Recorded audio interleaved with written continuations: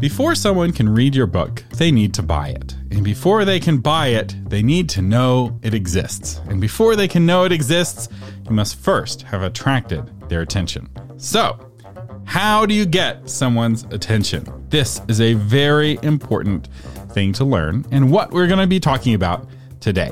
Author Media presents Novel Marketing, the longest-running book marketing podcast in the world. I'm the Vulcan of book marketing, Thomas Umstattd Jr., and this is the show for writers who want to build their platforms, sell more books, and change the world with writing worth talking about. And today we are joined by a very special guest, a voice you will recognize. He's a Christie Hall of Fame author and a best-selling author, and more impressive than that, former host of the Novel Marketing Podcast. James L. Rubart, welcome back to the Novel Marketing Podcast. It is good to be here, Thomas. Thank you.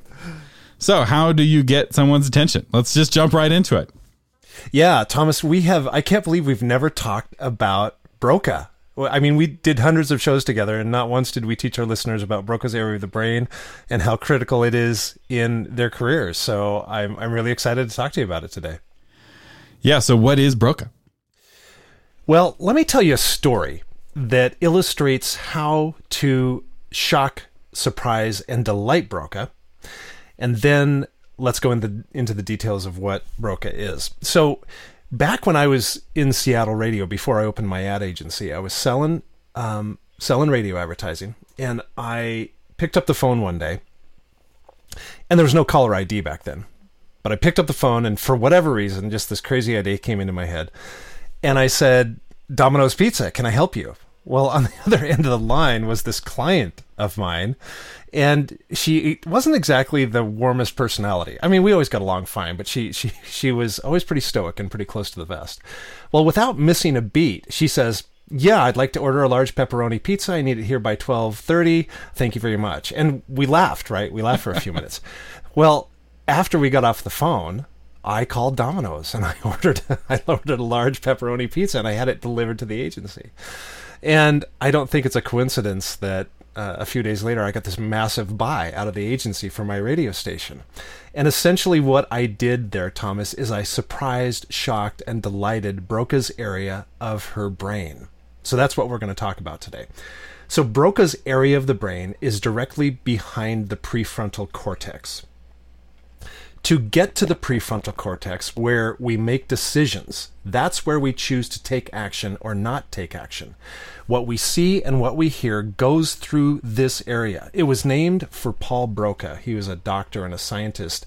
And in 1861, he discovered this area. And essentially what Broca's area of the brain is, it is the filter or the bouncer of the brain. It filters out everything that's not surprising, provocative, entertaining, and so consequently, if we as authors, or we as actually people, because I want to talk about this doesn't apply just to your career, it applies to every area of your life. If we are not doing the surprising, the entertaining, the provoking thing, we are not going to get to the prefrontal cortex. And in our context, we are not going to be remembered. We are not going to stand out. Yeah, the way I like to describe it is that you're sitting at a crowded restaurant and you're talking to somebody across the table, and Broca's area of the brain is filtering out all the other voices so that you can hear that person. It's really remarkable at this, actually. Training a computer to filter out all the voices and to hone in on just one is very difficult to do. So you're sitting there, you're at the table, you're listening to somebody, and then you hear some words spoken in anger. Somebody's shouting angrily. And because Broca's monitoring, or that part of your brain is monitoring what's going on in the room, even though you're listening to that one person. And suddenly the person across the table, you're not hearing them anymore. So you're like, is this danger? Is this a threat? And you go and look, and it's like, oh, somebody spilled hot coffee on their lap, and they're standing up and they're brushing themselves off and they're embarrassed and they're shouting. And so you're like, okay, it's okay. Or maybe it's a threat, right? Maybe the restaurant's being robbed, right? You don't know. And so your brain's constantly monitoring for that thing that's different, that thing that doesn't fit the pattern. We're really good. You can put 100 pencils all in a row, and one pencil, and they're all lined up perfectly except for one. Your brain will laser in right on that one that's out of order. And what Thomas is talking about is the reticular activator. That is the filter that when you buy a car, you buy a new car, suddenly that car is everywhere on the road, whereas beforehand you did not notice that car. That's the reticular activator. And so we have to become that car that you're familiar with so that we notice it on the road. That's how you stand out. That's right, because in the reader's brain, Broca is filtering you out most of the time. Broca is not your friend. It's actually your biggest obstacle. And if you can overcome that filter, that's how you can win their attention and suddenly earn the right to tell them about your book. So how do you do that? I think rather than talk in theory, let's talk about some specific examples of shocking Broca. I gave one with the pepperoni pizza. But let me give you some specific examples from my life and from other people's lives in the publishing world. I went to my first conference in 2006, the Mount Hermon Conference, and I had a meeting with Mick Silva. And the meeting went well. I felt like we had a connection. And of course, I'm going to send a thank you note. What most people do with thank you notes is they send a thank you note that basically, hey, Thomas, thank you very much for the time you spent with me. I got a lot out of the meeting. I hope we can connect again. Thank you very much, Jim Rubart. Well, that is not surprising and delighting Broca. That's Charlie Brown's parents. Wah, wah, wah, wah, wah, because you're getting those notes all the time from people. And so what I wrote to Mick, it was very short and sweet. I essentially said, hey, if there was more time in this life, I think we could have become friends, maybe in eternity. Jim.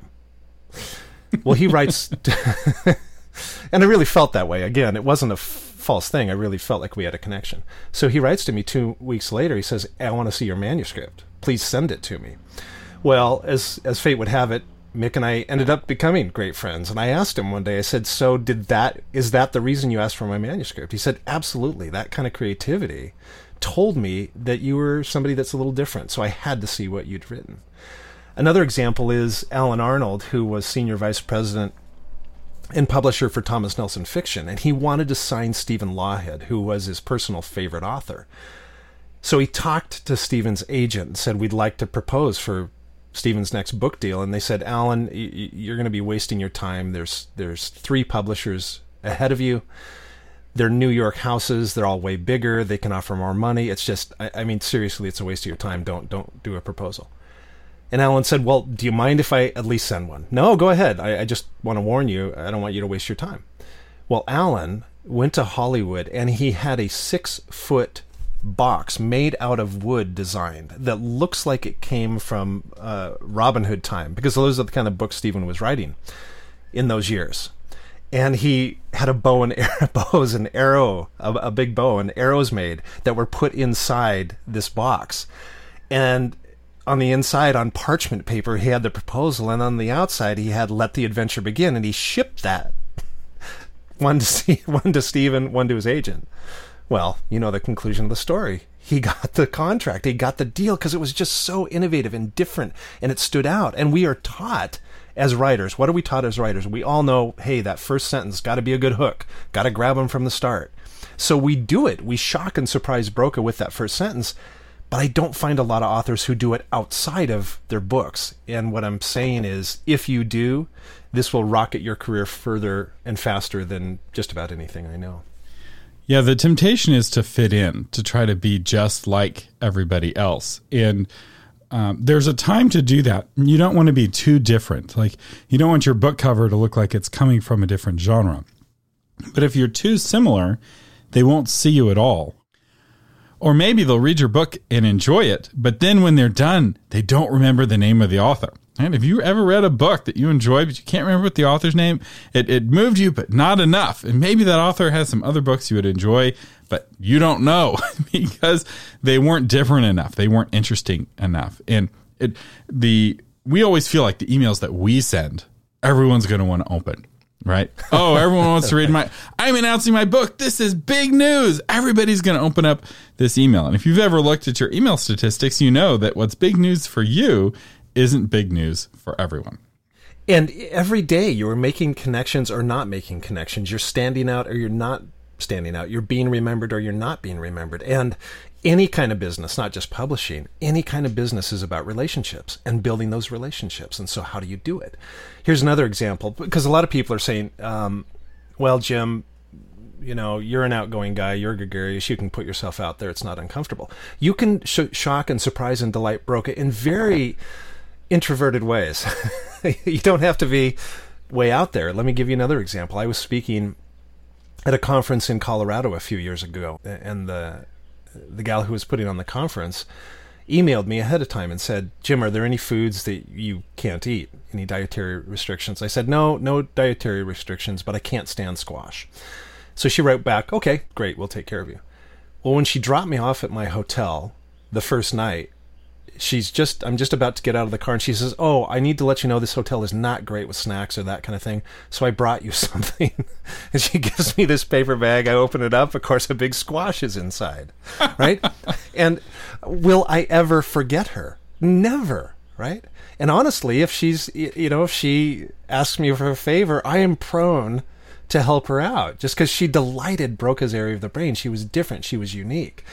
I mean, when at the inauguration this year and Lady Gaga came down in that outfit, I'm going, okay, that is memorable. And Lady Gaga is one of those people that love me, hate me, just don't ignore me, right? You either hate her, you love her. Very few people are neutral on somebody like that. And as Thomas says, it's a risk because you are going to be not liked. And the other thing is you are going to crash and burn sometimes. But if you want to stand out in this life and as an author, you have to make that choice. And a big part of this is just giving yourself permission to be yourself. Yes. To lean into all the weird and quirky parts of you that you felt the need to push down. Right? If you went to, most of us growing up were in a socialized context where anything that was weird or different about you got picked on. Right? The public school can be a little bit like a bunch of chickens, and the chicken with the one weird thing, all the other chickens peck at that, right? And it becomes a real sore point. And so you want to cover it up. You want to hide it. And now it's time to do the opposite of that, to let that weird thing, that different thing shine, because that weird thing that you were picked on may be the thing that ends up making you the most interesting now. And you're not in school anymore. And hopefully you've learned some emotional resilience. You've learned some emotional maturity. And it really does help when it comes to developing a Broca Shocking brand. And it doesn't mean to be Lady Gaga. In fact, if anybody else were to try to do that, it wouldn't be very interesting. And once there's enough copycats, it really stops working. And so don't do that. Don't be weird for the sake of being weird, but do be yourself and kind of be the most extreme, the most real, the most true version of yourself you can be. And here's an example of what Thomas is talking about. So with myself, with Surprising and Shocking Broca, I'm 58 years old, but God has blessed me with just good health. So at 58, I'm still water skiing like crazy. I'm dirt biking. I'm mountain biking. I'm hiking. I'm extremely active. And so in my bio, the first line of my bio is James L. Rubart is 28 years old, but he's trapped inside an older man's body, right? So even that line surprises and shocks Broca, and people kind of smile. And then I follow it up with, he still thinks he's young enough to water ski like a madman and dirt bike with his 2 grown sons. So suddenly I'm making myself stand out by just surprising people that go, wow, he's still doing it at that age. And a friend of mine posted about scuba diving the other day, and I said, oh my gosh, I didn't know you were a scuba diver. I am too. And another mutual friend of ours made this comment, said, yep, that fits the brand. And so it's not, like Thomas says, it's not coming up with something you're not. It's just allowing yourself to be who you are. Yes, we've had a lot of examples of how to shock Broca on a one-on-one basis, but how do you do it in a marketing context? Not a sales context, but a marketing context where we're trying to shock the world or shock our target readers. What are some good strategies for doing that? Well, again, I'll use myself as an example. So I am consciously posting stuff, say, on social media that shows that I'm still kind of this adventurous guy at 58 years of age. And the other day I posted, here's an example. Again, I am trying to get people interested in me. As you said at the start of the show, before you can sell your book, before you can tell them about it, people have to be interested in you and go, well, that's an interesting guy. And so the other day, Micah comes to me. My son, Micah's 25, and he's got this longboard. He said, Dad, hey, I got an idea. Let's tie a rope to the back of Mom's moped, and I'll set my iPhone up there, and you can drag me up and down the street, hauling me behind, and we'll get film of it, right? And so we did that. And Micah had no shirt, no helmet, no pads, no gloves. And I knew I was going to catch flack for that from a lot of the moms out there. What are you doing? Why are you allowing your son to be pulled 25 miles an hour down the road? And I'm riding on the moped without a helmet. But on the other hand, I thought, this is who I am. This is who Micah is. So I'm going to post that on Facebook. And I got these, a massive amount of likes and comments and that kind of thing. That's an example of going out to the masses and just being who you are in a captivating way. And again, I realized some people were going to say, Jim, what are you thinking? So I get that part of it. And you have to be able to, if you're going to start shocking Broca, you have to be willing to take the criticism, because you are going to get some. That's right. And these days, one of the easiest ways to shock Broca is to just speak the truth. When everyone is lying and everyone's agreeing to the same lie, being the one person who's willing to say the truth, you will get everyone's attention. It's amazing. It's not normally that way, I don't think. I feel like there are times when the truth is very popular and times when the truth is not very popular. Right now is the time when the truth is not very popular. And if you're willing to say the truth, even if it's an uncomfortable truth, even if it's politically incorrect, that will get people's attention. And when you have people clamoring to cancel you because you're saying an uncomfortable truth, that's when you win. That's exactly right. You've heard this before, no publicity is bad publicity, and there is a lot of evidence for the fact that if you are getting attention from people, for good or bad, they love you or hate you, that's a good marketing strategy because it brings attention. And the reality is, Thomas and I were talking about YouTube videos just before we got on here, and some of the YouTube videos, you just go, how in the world is this getting downvotes, right? There's nothing not to like about this video, but you still get them. It does not matter what you do. There are some people who are not going to get it and not going to like it. And you have to say, that's okay. You're not my audience anyway. But you might be talking about it to other people, how much you don't like it.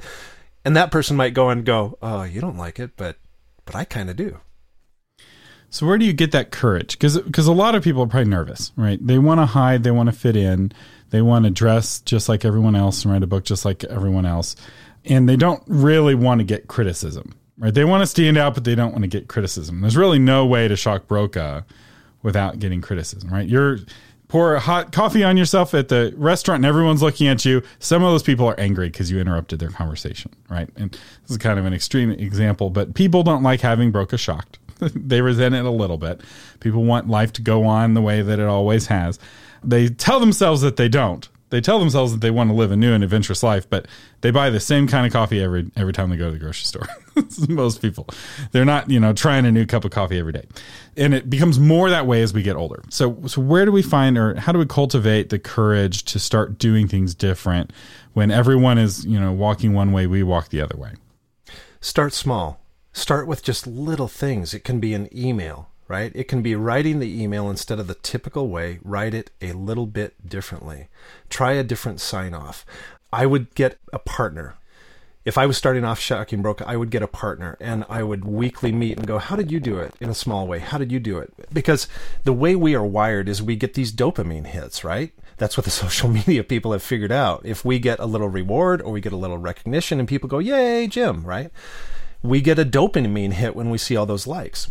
Which I should say is the chemical responder in your brain that's connected with doing cocaine and with doing exciting things and being happy. Dopamine is a very addictive neurochemical that we produce ourselves. And there are things that social media does that cause dopamine to be released in our brain. Right. And that's why I'm not a fan of social media, because that dopamine, they know the trigger to get us to don't stay on do drugs, kids. Yeah, don't do drugs. Facebook, it will mess you up. Don't do dopamine. Don't do the Facebook. Don't do the Twitter. Those are bad drugs.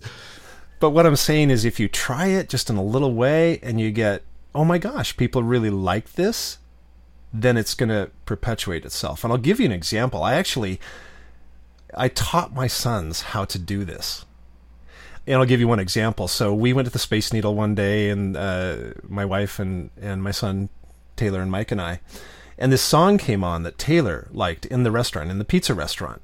And I said, Taylor, if you get up and dance for a full minute in the middle of this restaurant, I will give you $10. And Taylor might have been 11 or 12 at that point, and that's a lot of money, for an 11 or a 12-year-old. And so that is a risk. That is nervous. That is uncomfortable for a 12-year-old to do it. But he wanted the $10, so he got up and danced for a full minute. And what do you think happened after he got done, everybody in the restaurant clapped, right? So he had a reinforcement that, hey, being weird and being different and putting myself out there, actually, a lot of people will respond positively. So if you're going, I don't know if I can do this, start small. Start seeing what happens. Find an accountability partner where you can encourage and challenge each other to shock Broca. And don't go big at first. Just start small and let it build and let it build. I would say another way to develop courage is to fall in love with your readers, right? The more you love them, the more fear will be cast out. And once you realize I have to get their attention somehow, otherwise I can't connect with them with my book. And that desire to bless or entertain your readers can be a really powerful desire, right? For some people, that's I want to edify them somehow. For other people, it's like I want to make money, right? It's like kind of like with Taylor, right? It's like money can be a powerful motivator. We'll do scary things for money, right? It's like, how much do you have to get paid to jump out of an airplane? Well, some people will do it for free. Other people, they're going to need to have some real money attached to it. The other thing you can do is find what are your hobbies? What do you like to do? What's different and unique about you that other people don't do? And Thomas and I have worked with a lot of authors over the years, and one of the things we find again and again and again is the thing that you think is just normal. Well, everybody does that. Everybody has that talent. It's like, no, they don't. You are really unique in this area. And I'll give you two examples of this. When I was at my ad agency, I would go into new clients, and some of you know I like magic and sleight of hand. So I would do sleight of hand in my presentations. That is either going to be massively successful or it's going to massively crash and burn, and both happened to me. But I went into the AT&T wireless dealers in Seattle. I was the last guy in, and they just kind of got my agency in at the last second. And I did this magic trick as part of my presentation, and it just blew them away. And they said, well, we'll let you know in 2 weeks who got the account. They called me back 2 days later. You've got the account, right? So I used something that was fairly unique about me. Another example is I was teaching on surprising and shocking Broca one year at a conference, and this gal comes up to me a few days later and she goes, oh my gosh, I did it. What'd you do? Well, I'm a cartoonist, and I took my pitch. I had an editor appointment. I took my pitch and I drew the whole thing out as cartoons. And so I walked in there with this stack of 3x5 cards. I didn't say anything. I just sat down and started doing my cards. Well, oh my gosh, talk about surprising and delighting Broca. So it's not going to shock any of you that the editor said, I have to see your proposal. So what do you do that's different? What hobbies do you have that you can naturally tie into shocking Broca? And an important point here, what can you do that's different? The only way for you to know that is to know what is normal. You need to know what the pattern is that you are breaking, which means you need to be reading the books that you are competing with. You need to be going to the other author websites that write similar books to what you write. You need to be looking at their websites, because if you don't know what normal is, you don't know what different is. And maybe they're all trying to be quirky in the same way.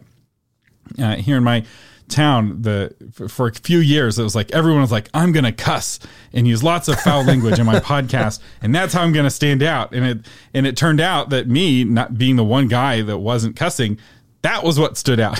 It was like everyone tried to be different in the same way all at the same time, and they all ended up blending in with each other. Whereas if only one person was cussing on their podcast, then they would be the ones standing out, because everyone else has got a clean podcast. You're the one with the extreme or the explicit podcast. That's what makes you different. And knowing who you're trying to reach is really important, because the pattern, there's no one pattern, right? There's no one way of being, there's no one way of dressing or of talking. And so you need to be in the world of your target reader. You need to know who they are and be in their world so you can know what they're seeing, so you can know how to stand out, right? If you're a dog, you can't see all the colors, right? And so you need to know how the dog sees the world so you can know how to stand out in the world. There's certain colors that if you dress in that color, you may be really flashy for a human, really garish even, whereas for a dog, they have a really hard time differentiating you from the background. Yeah, that's really good, Thomas. So we're almost out of time, but any other final tips for shocking Broca in our readers? I guess the biggest thing is this is everywhere. This is everywhere in your life. This is something you can teach your kids. It will provide opportunities. You would just be surprised how many opportunities outside of the publish. Even if, I guess what I'm saying is have this become a lifestyle for you and the people around you, because these are the type of people that get opportunities. These are the type that get promotions and job offers and are invited into greater adventures than you can imagine. Again, I've taught this to my kids, and I've seen what has happened in their lives. So do it for yourself, teach it to your kids, and I guess the final thing is, yes, it's going to be uncomfortable at first, but as you do it, it becomes so fun. It becomes almost a game. So don't be afraid to step in. Be courageous in the little things, and you can learn to be courageous in the big things. And courage, truth, those surprise and delight readers. Take a stand. Our sponsor today is the Rubart Writing Academy. James L. Rubart, what is the Rubart Writing Academy? I have heard of that. So I wanted to develop a course that I would love to have taken when I was starting out. So essentially the Rubart Writing Academy, we have 2 live academies coming up this fall in October and early November. And if you want to learn how to be a best-selling Christie Award-winning author, I can give you some assistance in that. We have a limited number of spots. I'd love you to go to rubartwritingacademy.com and check it out, and you can ask me any questions about it. Would love to have you join us this fall. Our featured patron today is Jennifer Lamont Leo, author of The Rose Keeper. During the Great Depression, a spoiled socialite must suddenly find a way to support herself and her child.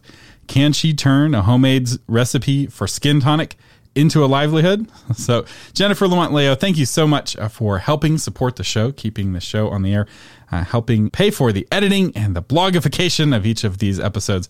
I really appreciate your support. And if you'd like to become a patron, patrons get a bonus episode every month, as well as many other perks. We'll have a link to become a patron in the show notes at authormedia.com/287.